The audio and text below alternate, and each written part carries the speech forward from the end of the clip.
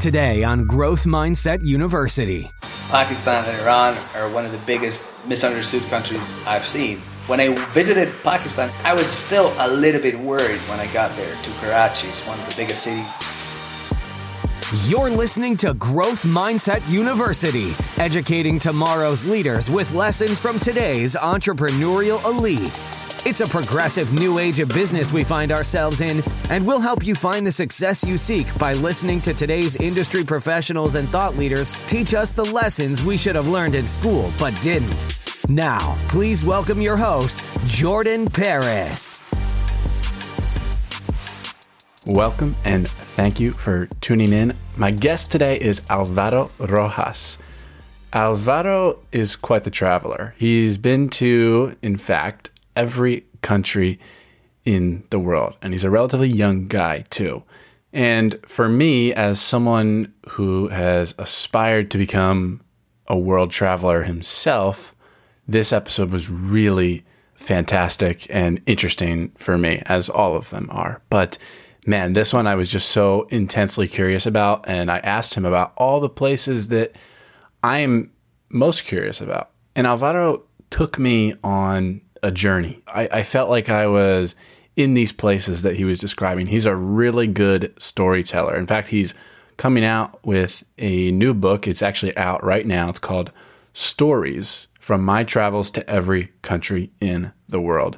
And the previews that he's put out of the book on Instagram are really compelling. He's been putting out some really compelling cliffhangers on Instagram, which, by the way, you can find Alvaro on Instagram. He's got over 160,000 followers. You look up Alvaro Rojas and you'll find him. His username is WanderReds. His book, Stories, is not on Amazon, but you can get it at jordanparis.com/Alvaro book, ALVARO, and then the word book. jordanparis.com/Alvaro book. It's just a redirect, goes right to his website. It is not an affiliate link either. Just wanted to make it super, super simple for you guys to go check out that book. So yeah, really a fascinating, stimulating conversation with Alvaro. Got me really excited again about traveling once the coronavirus is cleared up a little bit more. I've started looking at more Airbnbs in Rome and really all throughout Italy, but I can't even begin to tell you. I found the most beautiful cottage in Rome. 1 bedroom, you get the whole cottage. The yard is beautiful, and there's this beautiful pool, and it's only $2,000 per month because, when you stay monthly on Airbnb, you get a monthly rate. And this episode really sparked the excitement again in traveling for me. And I hope that it sparks something in you too. The link to share this episode will be at jordanparis.com/EP195. And the link to the book will be there as well. So without further ado, please enjoy my conversation with Alvaro Rojas. My guest today is Alvaro Rojas. I got the little, I say it pretty fancy. I got the little accent on there. I don't know. It's just kind of natural. Perfect pronunciation. Perfect. Thank you. I was getting straight 95s in honors Spanish throughout high school back in the day. It was always my favorite class. So I can tell. I can tell. But Alvaro is from Spain, actually, and I believe that's where he is right now. That's where I shipped a microphone to for him, at least. And this guy has visited every country in the world. He's 31 years old. He's got a child on the way in a couple of days, really. Yeah. Most likely. And so just with having visited every country in the world and, having a keen interest in travel myself, I have so many questions today that, I don't even know if we're going to have time to get to them all. I hope we can, but my curiosity is just piqued. So welcome to the show. Thank you so much, Jordan. It's a pleasure to be here. And yeah, let's try to get to everything. I'm a obviously really passionate for travel, and always discussing travel is one of my favorite things. So yeah, man, always happy to do it. So I want to make sure that people can find you. You have this amazing Instagram. I was looking through it more in depth, even last night. Because what are you, like a photographer at heart? Yeah, you could say, yeah. Yeah. I'm more of a photographer than a filmmaker. And yeah, so I travel to every country. I've taken pictures from every place I've been to. And I share my stories and obviously the photos on Instagram. And the photos are just like unmatched. Like they are spectacular. A true pleasure to look at. So at Wander Reds on Instagram. Exactly. WANDER and then Reds, like the color red.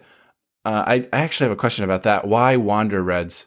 So I wanted to have something related to travel, and that's why Wander. I like the wandering. That has to do a lot with the style of traveling I have, like aimlessly walking and not having a defined purpose of where I'm going, just discovering the path as I go. And then Reds is just my last name in English, so I wanted to have a more global approach. I want to have like more way to have it like a personal brand to that travel. And so you're born in Spain? I'm born in Spain, born and bred in Spain. I went to a British school, and then I flipped my accent because I studied in the U.S. for a year. That's what I was. Yeah. That's why I was asking that. Thank you. And the University of Wisconsin, it was actually my last year of college. And it was an amazing experience. Yeah, I love it. I like, everyone says I'm half American at heart.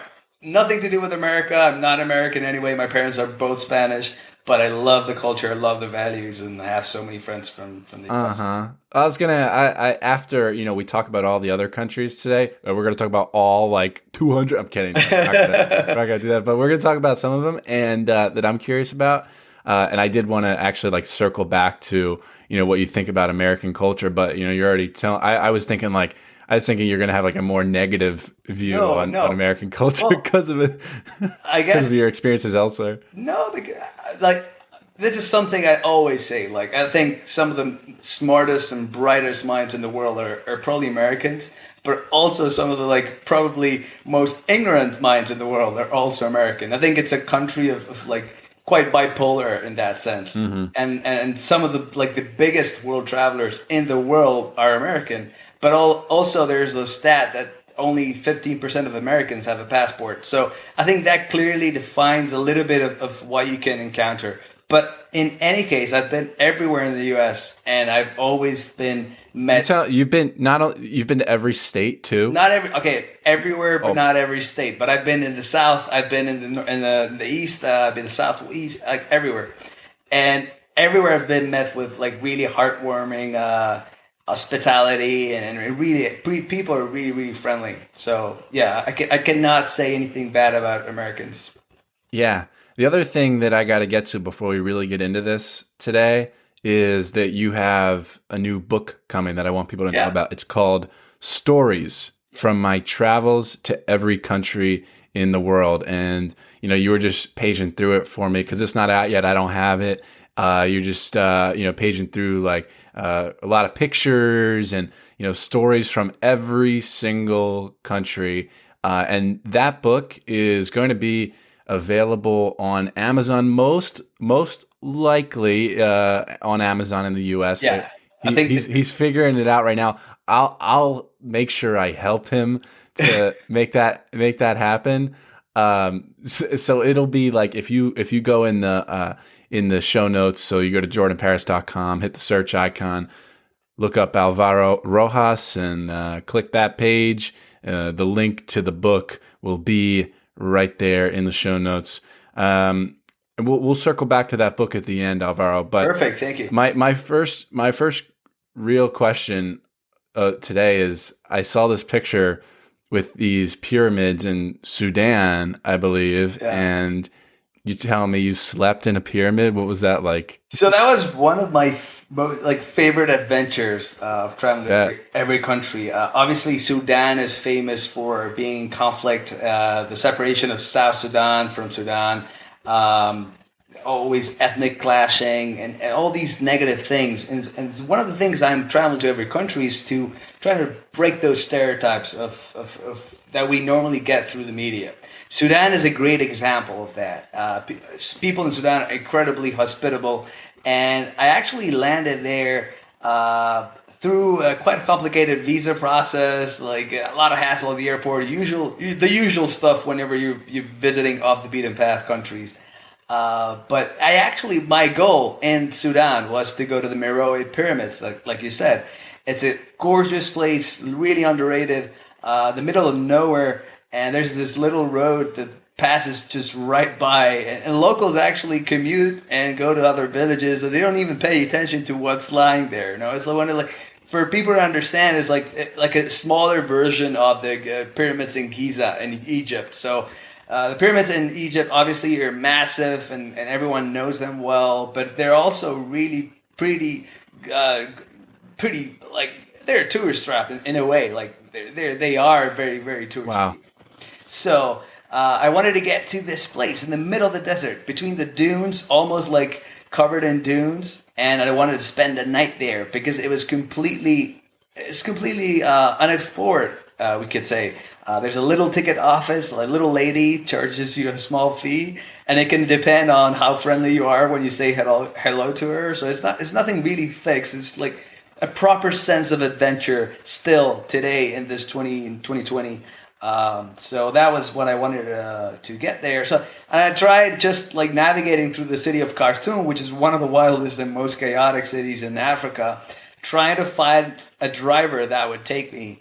And that had a tent, trying to put all those things together, trying to get the provisions needed for spending the night out there, because it gets pretty cold in the desert, as you can imagine. Yeah, I slept in the desert before. Yeah, I'll tell you about that in a sec. Yeah, exactly. So I mean, it's pretty rough. You already know.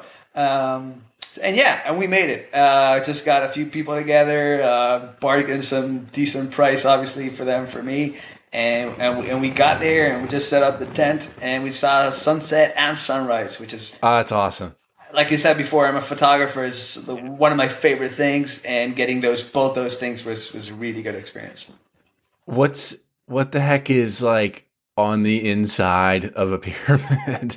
Yeah, well, like, as you know, they're actually, most of them are tombs. So there's this. It's not like what people would imagine. It's not like a little palace with a lot of rooms. It's pretty much an empty space with a sarcophagus. And these ones in Meroe were actually pretty empty. There's a lot of scavengers that already raided them from throughout the year. So there's not much left other than the exterior part of the pyramids, which is still beautiful, obviously. But there's no treasures to be found. We're all too late for that.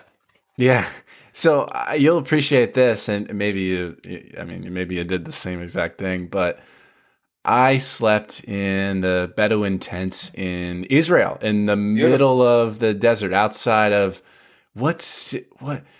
where geographically was it, man? I don't even. It was probably an hour away from Beersheba if you've ever passed through there, but it was spectacular, and got to see the sunset, and then hiked up to. I'm sure you've been to Masada. Yeah, maybe. Yeah, I haven't been, but I know it. Oh wow, no, it's like those ancient ruins, up atop like almost like a mountain, and then like it's above and then you're looking down. The Dead Sea is right there, and then Jordan's, further on the other distance. Side. Yeah, so like we hiked up there, saw the sunrise, but at night, being in the desert and looking at all the stars without any light pollution from like neighboring cities or no civilization, nothing. It was something that a memory that I'll cherish for a lifetime. And the local, I'm sure you've had many such experiences. Home cooked meals, some nice tea, that hospitality, the tea, man. Yeah, it's amazing. Yeah. So, man, how old were you when you started this traveling journey? I mean, obviously when you're younger, I mean, you probably hit a bunch of places just traveling normally, but when I guess there's another question in this is, did you set out to visit every country? Yeah, so I'm You did. 31. No. I'm Oh, saying no. I'm 31. I'm from a generation that like visiting every country for the record, so people know only 200 people have done it in history. Oh, So wow. it's not something that common. There's more people that have visited space than actually been to every country. So that's just to put things into perspective. So it's not something Pretty that cool. like maybe 20 years ago when I was younger, I was a teenager or whatever. Growing up, it wasn't something I idolize or say, hey, this is going to be I'm going to set out to do this. Right now, obviously, with social media, it's much easier to inspire people to achieve goals like these, obviously. So, yeah, like you're saying, this is how it happened. I just started traveling by chance with my family, holidays, and started doing some exchange trips for languages. I speak French, a little bit of German, Portuguese. Around Europe, basically, it was closer, and that's what I started doing. But it all started. The spark to it all was my trip to it's a Eurail trip. You know these interrail passes. It's like a railway pass where you just buy this ticket and you can take unlimited trains around Europe. Oh, no, I didn't know. Well, it's a great way to travel in Europe, and I really recommend for any Americans out there that want to get to know the continent better. This is a great way to do it. Yeah, I was gonna ask like what the mode of transportation was. I'm like, is this guy taking flights everywhere? Is this guy, taking a car everywhere? Like, I was just. I think railway was Railway. amazing. And what was it called again? So Eurail Pass is the one that Americans buy. Uh-huh. Eurail Pass, and I don't know right now, but it used to be like $300, and then it's like an unlimited train throughout Europe, like 30 countries. For a whole month, and you literally can sleep in the train. There's sleeper trains. There's everything really good. That's great. Yeah, so it's a great deal, and it was a great way to on a budget, on a shoestring, try to travel through Europe when you're 18. And we had this trip planned with my friends after graduation, high school, and they were not a good students. At least they weren't as good as I. So in the end, they ended up failing a few courses. They had to retake the exams in September. So I had basically my whole trip fell apart, and I was in this crossroads where I had to decide, hey, should I just go by myself or not go at all? And I just refused to settle on the idea of renouncing to that trip, and that really marked how I've understood travels from then onwards. Is in the end, if you want to do something, don't look for excuses. Just go there. And solo trips is something I really recommend. Yeah. Yeah. Because you ever feel lonely? this is the obvious question. I always get this question, and I understand it. I understand where it's coming from, but I actually think when you're traveling solo, you get a chance to really engage with people around you. If you're traveling with a friend or with a couple friends, forget about talking to locals other than ordering your coffee or your meals. That's it. You're within your group. You're within your comfort zone. Yeah, you're putting... comfort. That's the thing, because it's so, once you have that friend group, I mean, it's just a very comfortable thing, and you really don't have to take the leap to talk to other people because you got people to talk to. I've seen that so many times. The trip that I took to Israel was one of those birthright trips, and so it was 50 kids my age, and there was a group of 13 that all knew each other from childhood, and it was so it was like high school again. It was so cliquey, and they everyone was we didn't. People didn't like them because they would not talk to other people. They didn't have to. They're doing their thing, their own vibe. It's completely understandable. Human beings are social beings. We all know this. The thing is, when you're by yourself, you need to be social with other people, strangers you don't know. Yeah. And this is just another world of opportunities. The window is much more colorful. And I'm not saying, like, listen, I love traveling with friends and relatives, and it's a great way to share beautiful places and significant places and memories with your loved ones. But I think I would 100% recommend everyone to at least travel once by themselves. And if it's early on, like if you're in your 20s, early 20s, go by yourself. You'll understand much better about yourself, your own personality, the things you like. Because Jordan, it's everything you do every day is like a milliard of decisions. Like, where should I eat? Where should I go? Where should I sleep? What do I do next? Who do I engage with? And whatever you do is completely fine, because in the end, traveling is really subjective. But having that process where you're the one deciding everything really helps you understand yourself much better, and your personality and confidence and self-esteem, and we could go on. That's the way I'm going to do it too. And actually, even right now, Alvaro, I mean, we could have very well been doing this interview in person, because I was like, it was my plan for like years, like May 2020, I was going to take off for maybe Italy, maybe like it was going to be like, and I was going to start in like Spain and just kind of like move around and see, where I settle, for a few months, where I want to settle for a few months.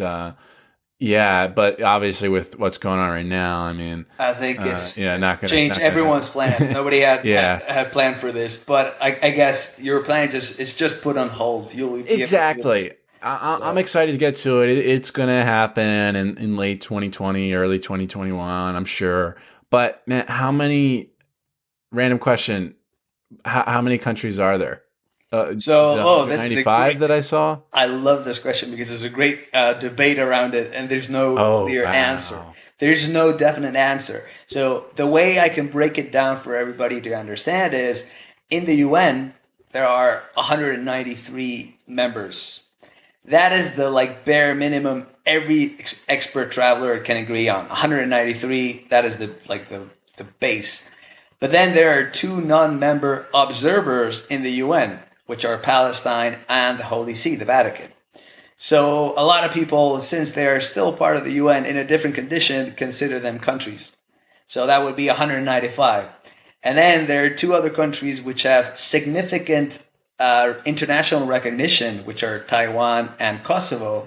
With, for example, I think Kosovo has 98 countries in the international community recognizing them as a country. So a lot of people, and de facto everyone is trading with Taiwan. They're just being vetoed by China. So it's a complex geopolitical plot going on behind the scenes. But the truth is, they have sovereignty and they have international recognition. So a lot of travelers like myself consider them to be countries. So that's why the count goes up to 197. Isn't Taiwan on mainland China? Is it? I don't know. So Taiwan is an island off the coast of mainland China. Island. Okay. What essentially happened, in a brief description, when the Cultural Revolution, the Communist Revolution started in China in 49, all the government, the democratic government, fled to Taiwan, and they just settled there as the new country. They were China in the UN until the 70s, when obviously the weight and the significance of the communist China was too big or too important to just neglect, and they had to do the switch, and the recognition started for China instead of Taiwan. I love how you know the history. Yeah. Well, I'm a big history buff, and that's another of the reasons why I started traveling to every country. Out of these 193, 197 countries, what were, Alvaro, some of your favorites? And I'm sure this is just one of those cliche questions that you get all the time. But you still asked it the right way. A lot of people say, "What's your favorite country?" You can't just pick one, man. It's like picking between your parents or your kids. It's impossible. It's literally impossible. But if we're talking a few countries, there's definitely a lot of countries that surprise me. But I like to speak about regions. I prefer to talk about favorite regions. For me, the ones that really left a mark and really impressed me are East Africa, South Africa, even East Asia with Japan, Korea. Very different, obviously, but like it's just What about North Korea, man? North Korea is. I'm not gonna say beautiful, but really interesting. Dude, is that a scary place? No, I'm more. I don't think scary would be the word. It was more like weary, I guess. So have you seen the Truman Show? No. No, you're too young. You need to watch that movie. So you guys need to watch the Truman Show, and it's exactly like that. So basically, everything, the feeling you get as a tourist is one, for starters, a lot of people think it's really hard to get into North Korea. It is not. It is not unless you're an American. Americans cannot visit. What about getting out of North Korea? I think that would be the main concern. Getting out is fine as if you behave yourself. Oh, Jesus. If you, I don't know if I can do that. If you abide by all the rules, then you're good. You're on the clear, bro. But yeah, you basically visit with a tour, like an agency from the government, and you're led by guides, which are not actually tourist guides, but more like official statesmen or like, intelligence officials more than anything. They know what the propaganda says. They know it by heart. They repeat it backwards and front, like they know everything. So, and they are entitled to give answers. You can ask questions.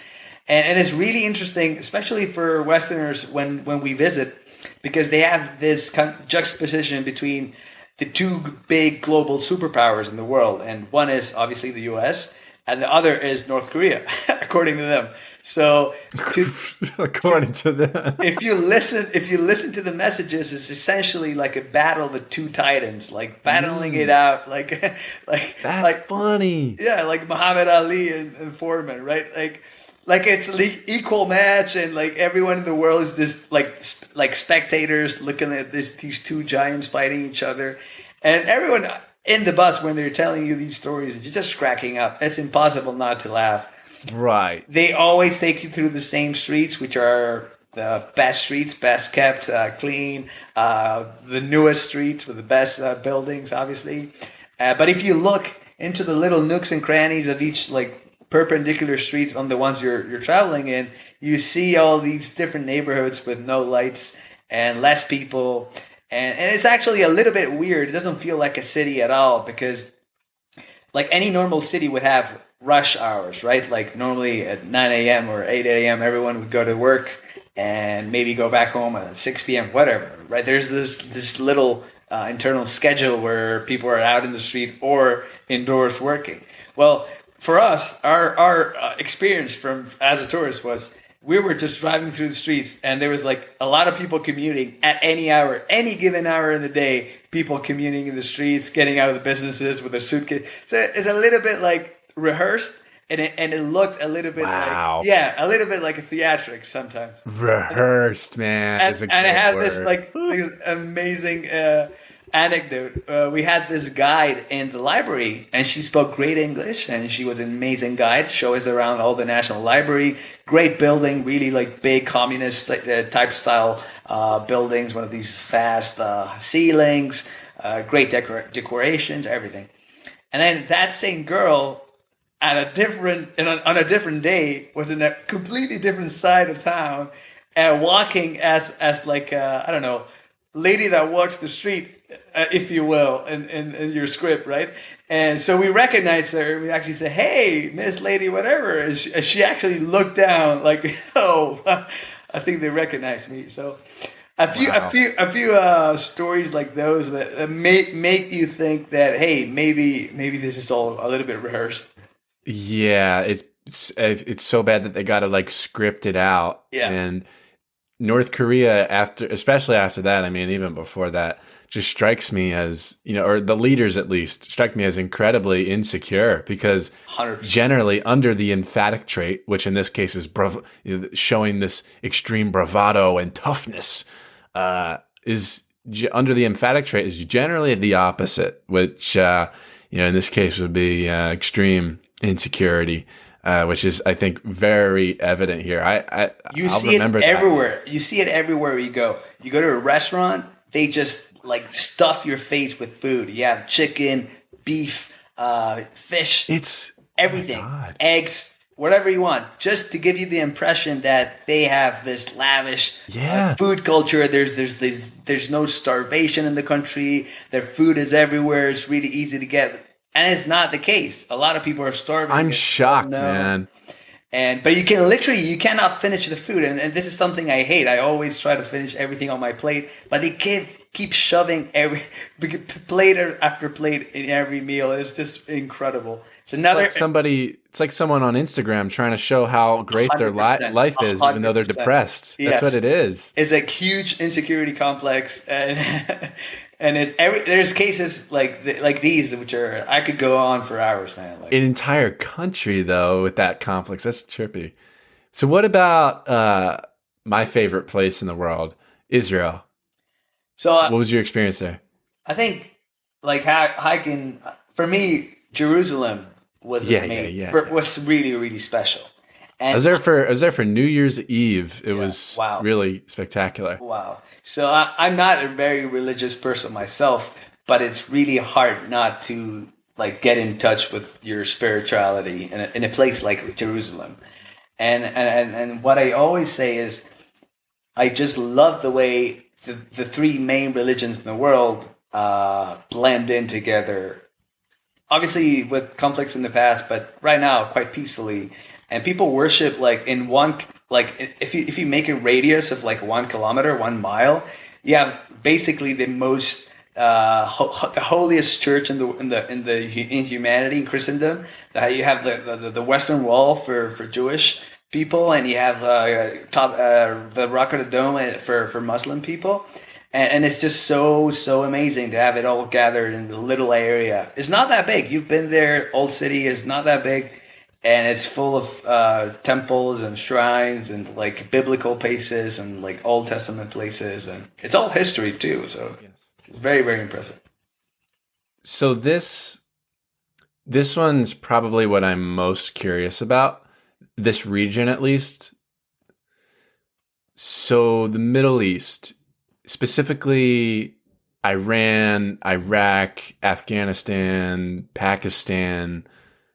What do you think about those countries? What was your experience there? Because most of, I have, there's people throughout the world that listen to this podcast, but, mostly American. What are we getting wrong about those countries, if anything? The initial, if I had to just pinpoint one thing, is that they're not safe.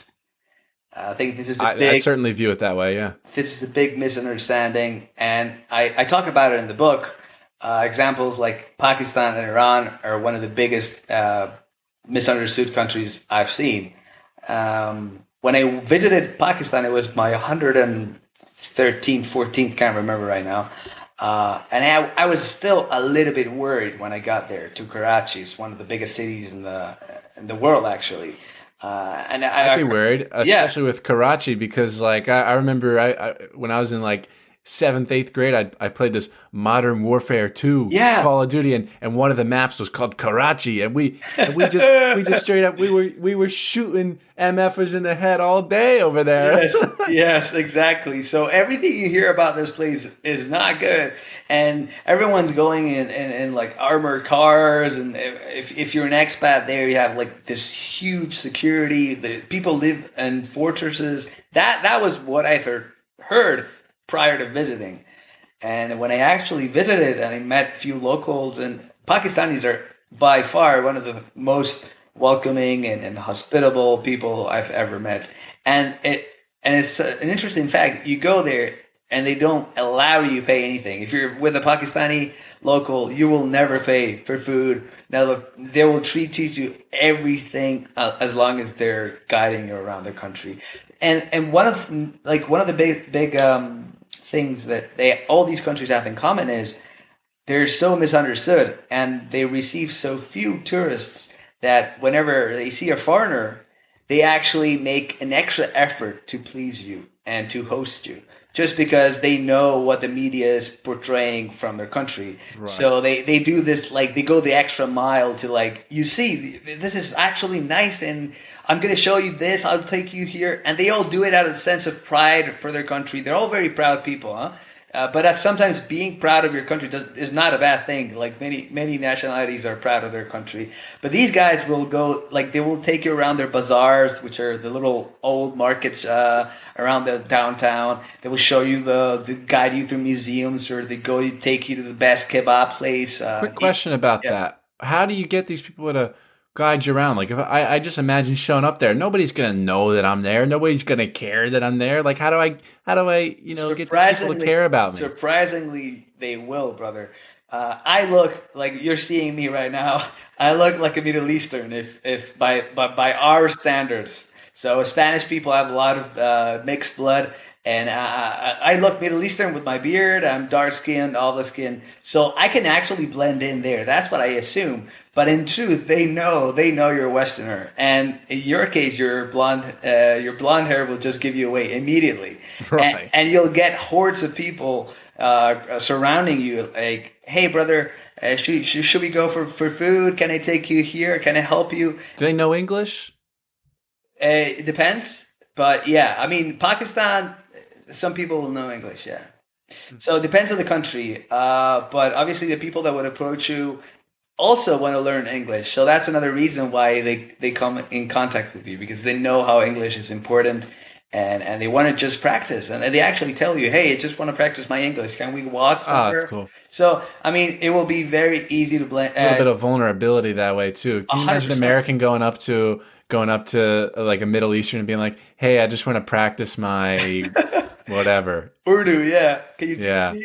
And not gonna happen. Exactly. And imagine like, I don't know, I love even if that language was like valuable to learn, like, you know, it's just not, I mean, English, I can understand it's spoken in a lot of places, but like, I don't think Americans would even have like the courage or like vulnerability to be able to do that. Sorry to cut you off. No. But honestly, like, just following what you're saying, imagine in New York. I love New York, but imagine a New Yorker stopping someone from Pakistan and saying, hey, brother, can I take you around? I'm going to show you this wiener place. It's amazing. Or show you this pizza place. That's never going to happen. We live very selfish lives. We're really self-centered. The same in Spain. I'm just talking about Western countries.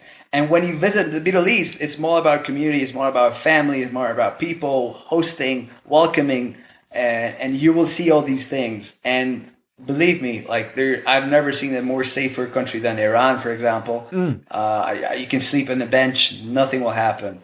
So you need to separate the government's decisions and political actions, which is one thing, and we can be against them. And for one, I'm completely against the Iranian government, but the people are not to blame, and you cannot blame the people. And sometimes contributing with that tourism to little businesses and like little restaurants really helps a lot to these families keep moving forward. And also it helps tending bridges between both our cultures, because definitely one piece at a time, one person at a time. Exactly. I like it. Exactly, brother. You go back to the US, you tell your story, you go there, you tell your story, and everyone is just tending bridges much, much better. Yeah, I'd love to experience that and connect with those people. Iraq and Afghanistan check out too, yeah? Same goes? So, I mean, Iraq right now is a little bit, I wouldn't say they're 100% safe, both those countries. I would agree they're beautiful and they share those values of hospitality.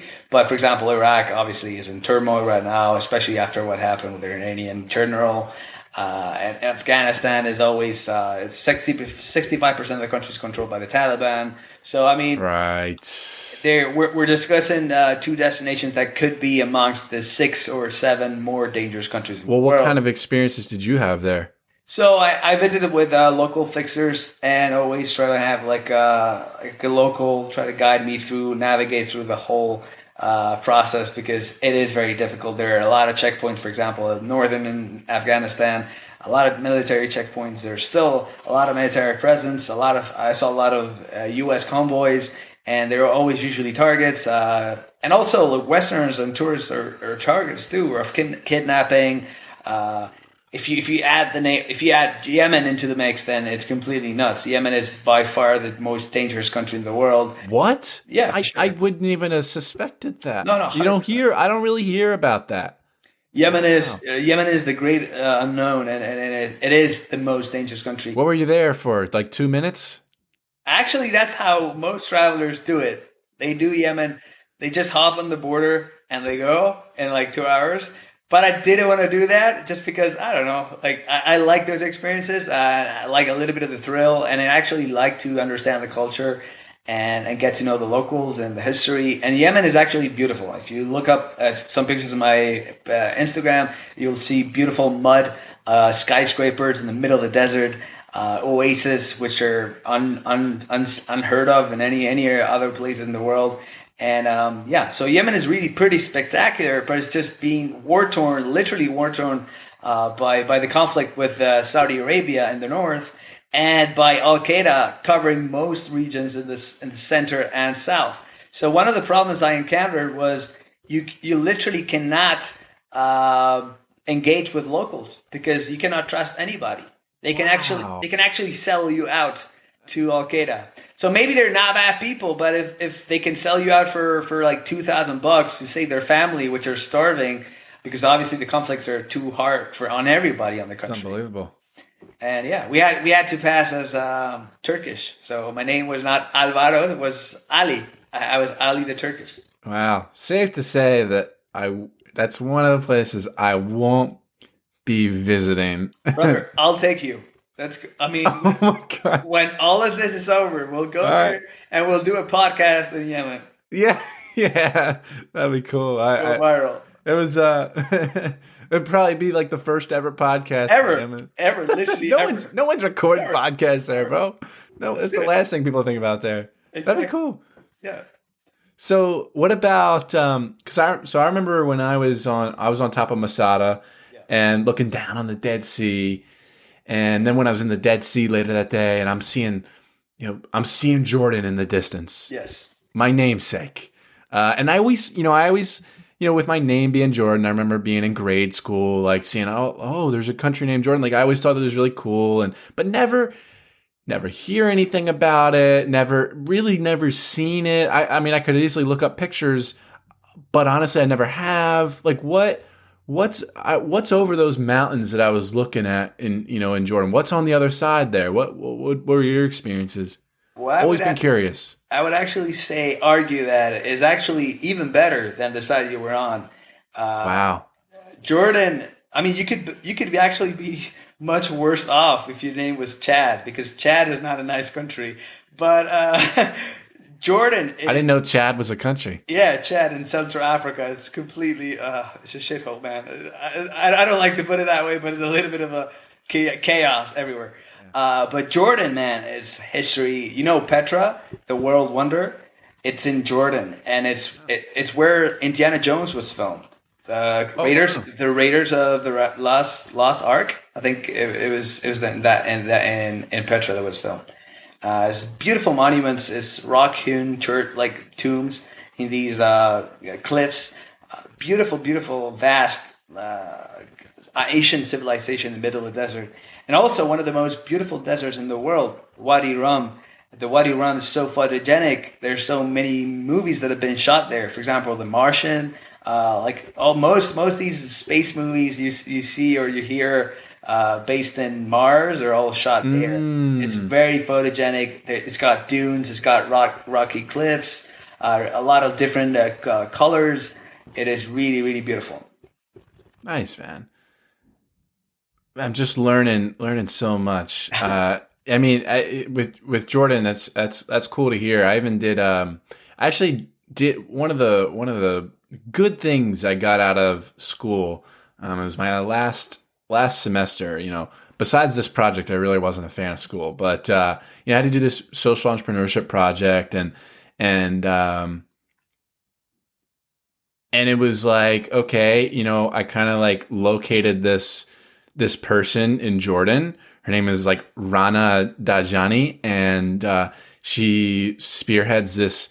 What was it called? It was something love reading.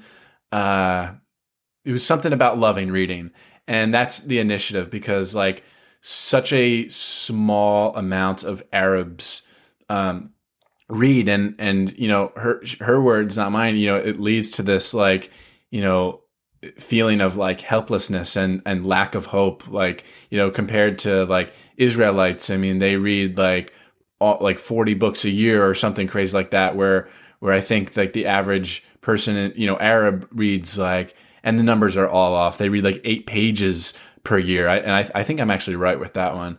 But I did this project on her and her initiative. I actually reached out to her and on LinkedIn of all places. And after like 2 months, she answered me and she was like, "Oh, I want to see your project. Email it to me." And so it was cool. I connected with a Jordanian on the link.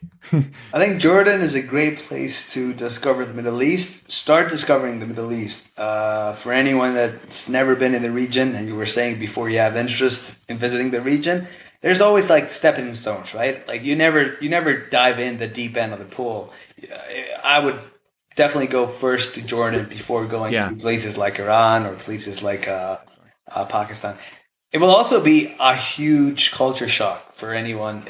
So you need to measure those culture shocks, because if you go to the biggest one, then the others won't surprise you as much when you're traveling. So you always want to keep that little surprise effect. Definitely. What about so I never like got out, the airport, but I landed in Austria, but just flying in, and looking at the landscape, it struck me as a very cool place. Very quaint. Would you say? Very, very quaint. You got the Alps there, a lot of Tyrolese landscapes, which is like more like mountains in the background, green hills. This beautiful homes like from 100, 200 years ago, and great beer. Yeah, I mean, it is Central Europe. It's if you like wieners and that German culture, it is a great place to visit because it's a small, really small country, and it's easy to navigate through it, get around, and there's this really small, quintessential little towns, which are very photogenic, very beautiful, and yeah, it's a great treat for like a week holiday, for example. Nice. I have like, before I get to a couple logistical questions. Yeah, sure. I have a few more like geographical questions out of curiosity. Like, now this one, I'm sure this is a no. You haven't been? Yeah, have you been to Antarctica? No. So I haven't been yet, just because my main focus was finishing every country. Sure. And Antarctica is not a country, but it is like it's a continent, right? Yeah, exactly. And it is a place every traveler wants to get to. Yeah. At one point in their lives. I wonder what the death rate is like to make that trip. Seriously. That death rate for your wallet, definitely, because it's very, very expensive. So wow. Yeah, so sometimes you need to like balance everything out. And you were saying before, logistics have a lot to play in to getting to every country, and sometimes you need to decide. Like Antarctica is probably 10K, and 10K can really get you along to a lot of places if you're going to every country. I was honestly in my brain just now thinking more like 100K, so 10K is not bad. It's fine. It's not bad. I mean, there's pretty democratic trips now. There's big boats, transatlantics. They're doing the trip. And it also depends on how many days you're out there. There's a few islands on the way, the Falklands, the South Georgia Islands. South Georgia Islands is actually when you see all this massive penguin colony. There's like 1 million penguins in a beach, and that is like a brutal scene. I really recommend it. If anyone wants to visit Antarctica, they include South Georgia in the itinerary, because sometimes the itineraries for Antarctica is just stepping on Antarctica, seeing a few icebergs, and just going back. And it's a little bit of shame spending so much money and heading all the way out there. Sometimes it's worth, hey, let's invest a little bit more money and more time and see like the actual beautiful things there are to see on the Yeah. Now, what is, I mean, just from my travel experiences, Alvaro, like I have like some really cool stories and experiences. What would you say stands out as like the coolest experience that you've had in your mind? It's really, really hard to say. I've swum with humpback whales in Tonga, and that was brutal. Like normally when you go whale watching, you're just sitting in the boat and you see them just break, and that's already like gorgeous. But when they tell you, like a Tongan guy tells you, jump, jump, jump, and you just dive in, like open sea, like no vest, nothing. You just swim for your life. And you see this like white submarine because they have like white tummies and there's all like glittering in the waters. It's so beautiful, beautiful, beautiful scene. Mother and a calf, and they just passed you so majestically. And that's one of the, for me, seeing wildlife, it's still one of the like the best experiences I've ever done. Yeah. And it also comes to mind when I was gorilla tracking in the forest in the deep jungles of Uganda. It's called impenetrable forest because it's literally really, really hard to track through those mountains. And you go chopping with a machete, and after like maybe 6 hours, you find this group of gorillas and the silverback and then the females and the little kid, how do you say gorillas? Puppies or kids or whatever, children.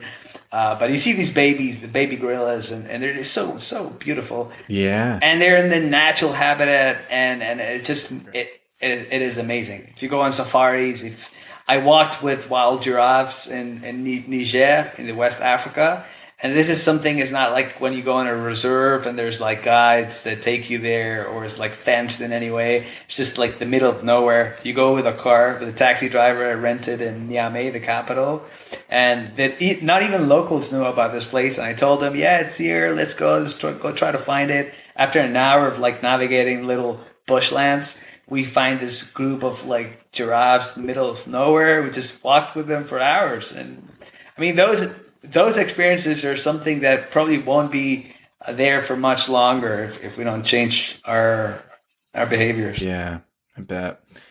Logistics now.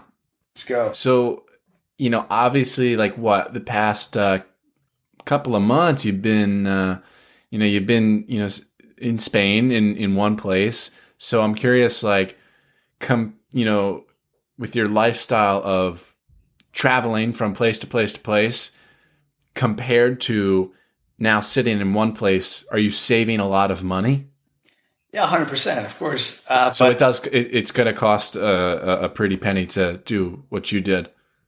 So if you're asking how much money does it cost to visit every country in the world, what I normally say is $700 a pop. So there are 200 countries, more or less 200 countries, $700 each. $140,000 would get you there. Obviously, this is all subjective. Depends on how many days you visit. Depends on what you want to do. But like having a good experience in each place, seeing what you need to see, $140,000 will get you there. How long would you typically stay in a place? I imagine it varies a lot, but typically. Yeah, this is also a very common question. Obviously, you can calculate an average. If I have Excels or everything, and I know perfectly the data, but sometimes, like, for example, Liechtenstein or Monaco or the Vatican are really, really small countries. You can actually do them in a day trip or in a morning trip. There are no hotels in the Vatican, for example. So I would always recommend, and I have a lot of people I do consulting with, a lot of people that want to visit every country or want to do like expert trips, consult with me and have the same little concerns. I always tend to say, hey, don't apply a fixed rule. Every country is different. You wouldn't want to say like 7 days per country, and then what do you see in the US in 7 days? Literally nothing. So I've lived in the US for a year, but I also visited like really small micro nations in a day, and I haven't slept there because I just couldn't. There are no hotels in the Vatican, for example. Yeah. So yeah, always try to see. It depends on your interests. Some people like seeing museums, and then you would need to spend more time in each country. Some other people give more importance to wildlife. So then if you're going to Tanzania, then you need to account for those days of going on safaris and stuff like that. So based on your interests, obviously the days will vary from one country to another. In average, if you're asking for an average, I've spent like a week in average in each country. Okay. Yeah, that's actually what I figured. I plan on a more I don't have the great ambition that you had to, visit every country. That's not really my goal. It's just, I've just been in America forever, and it's, I just want to live in, different places for like a month or two at a time. for like an indefinite period of time. Nothing that I, would see extended into my 30s by any means, but I think that's going to be more my style. I'm curious because I saw that you had a 9-to-5. You traveled to 105 countries while working a 9-to-5 job. Yeah, that was my thing. What was the job? It obviously wasn't tied to a location, yeah? It kind of was. I was CFO for an oil and gas company. So I managed the financials of the branches we had in Angola and Gabon for the later part of my term with them. And yeah, so it involved a lot of traveling between Madrid and Central Africa. But also, I had two bases. I had the Madrid base and I had the Angolan base. And I lived like half the year in one place and half the year in the other place. And that's why and how I also got a lot of miles and points and extra days, because I don't know if you know, but if you work in financial closings, then there's a peak of the month where you're really, really working hard, and then there's the half of the month where you're a little bit more relaxed. So I could always plan my months and know for sure that the last week of the month I'll be much more relaxed. And since I worked overtime and I worked on weekends and some national holidays, I got those days and used them up in trips in the last weeks of the month. So it was pretty good. It was quite a good balanced way to get to almost everywhere. But I always say that if you want to get to every country, you actually need to make it a full-time gig. Otherwise, it's impossible to get to the remote islands, to the war-torn countries.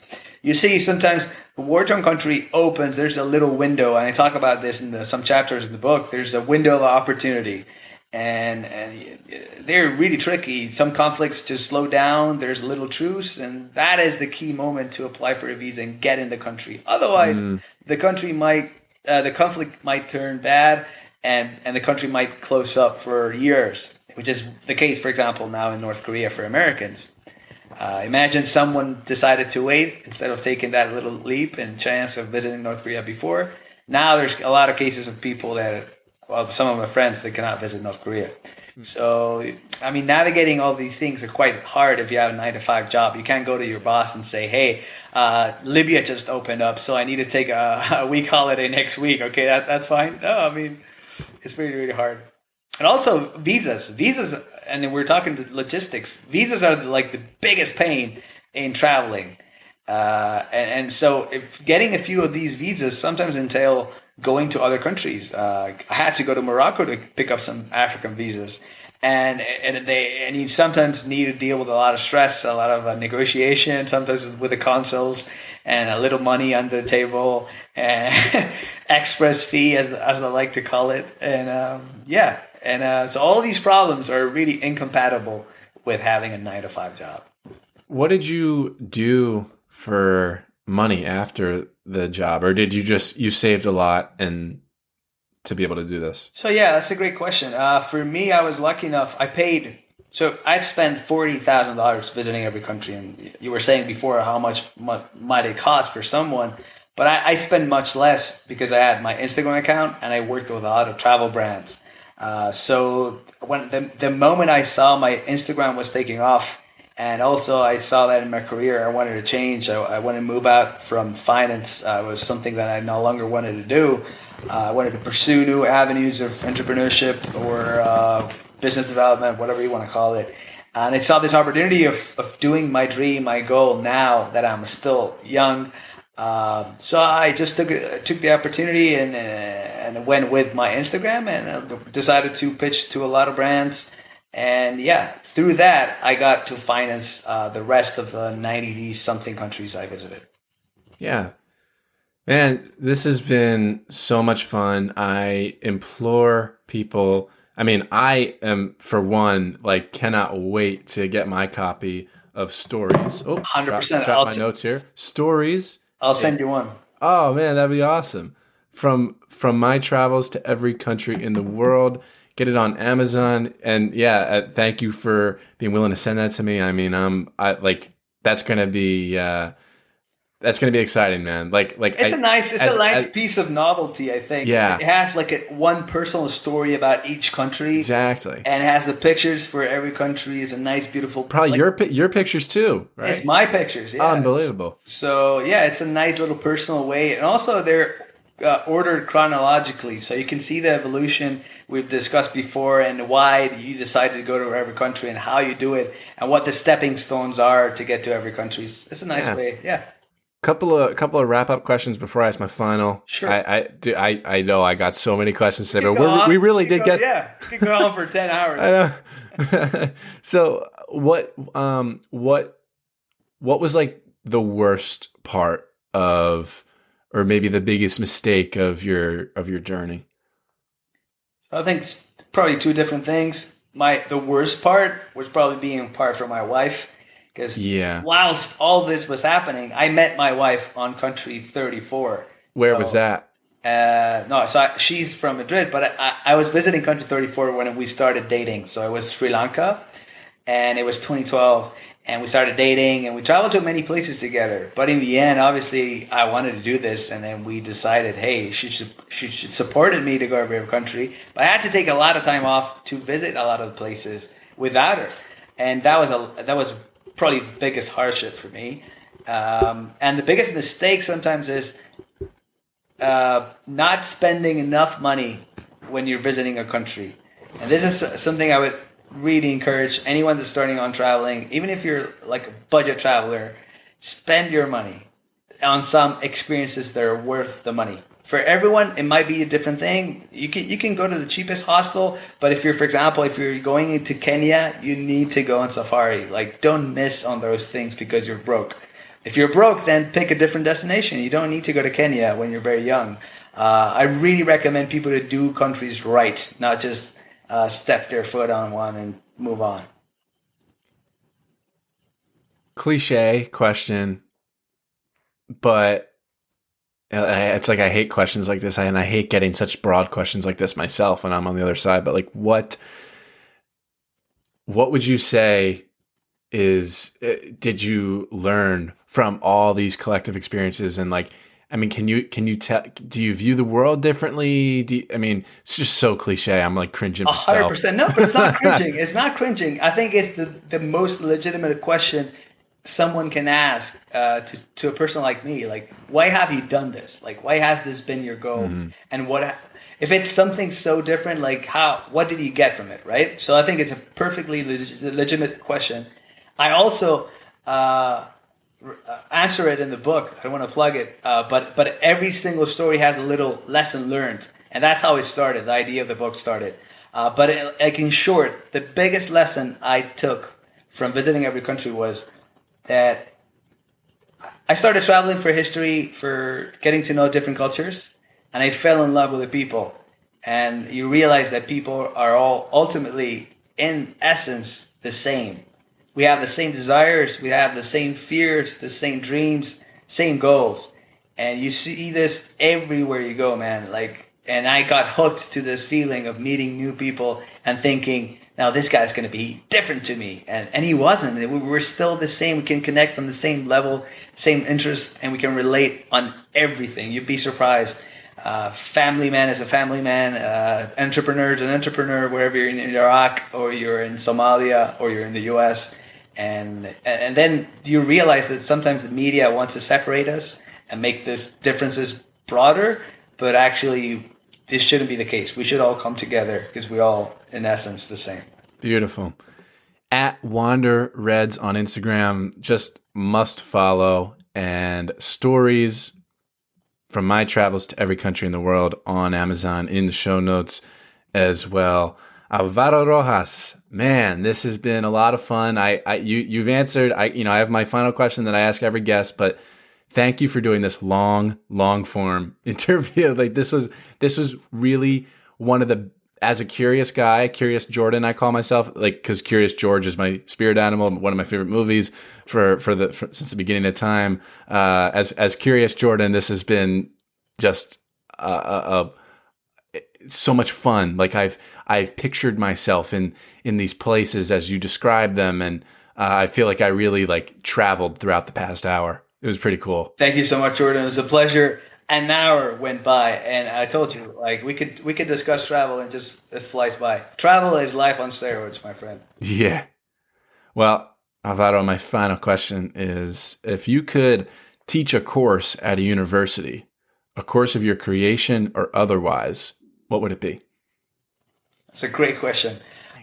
It'd probably be, and it's something I actually want to do. Like, I want to get into teaching, even if it's just one little like course, like you said in school. But it would be something like daring to take on your goals and how to achieve that. Like, not just like the typical cliche, cringy, just go and just do it, but actually like going the step by step of how I did it. And sometimes it entails picturing the worst case scenario and thinking, what if that happened? Can you live with that? If you can, then just go for it. And so I think I can actually, that would be one of my passions, like trying to help everyone achieve their goals and whatever they may be. Because sometimes you have a really comfortable job, well-paid job, but you're not happy. And ultimately, I think your channel is great for this. Your podcasts are a great source of inspiration for this kind of thing. That's why I wanted to be on them, because you can control your life and you can manufacture it the way you want it. So we need to start thinking more like that and think, what can I change? What can I actually act on? And start doing it. You only live once, and there's no point on wasting your time on this earth. Alvaro Rojas, you're the man. Thank you very much. Brother, thank you for having me. We've reached the end of this episode of Growth Mindset University. For more keys to success and methods to inspire your entrepreneurial spirit, head to jordanparis.com/course and enroll in our free course to elevate your podcast to the next level. Be sure to pass the show along to someone you know who will benefit from the lessons learned in each episode, and we'll catch you and them on the next episode of Growth Mindset University.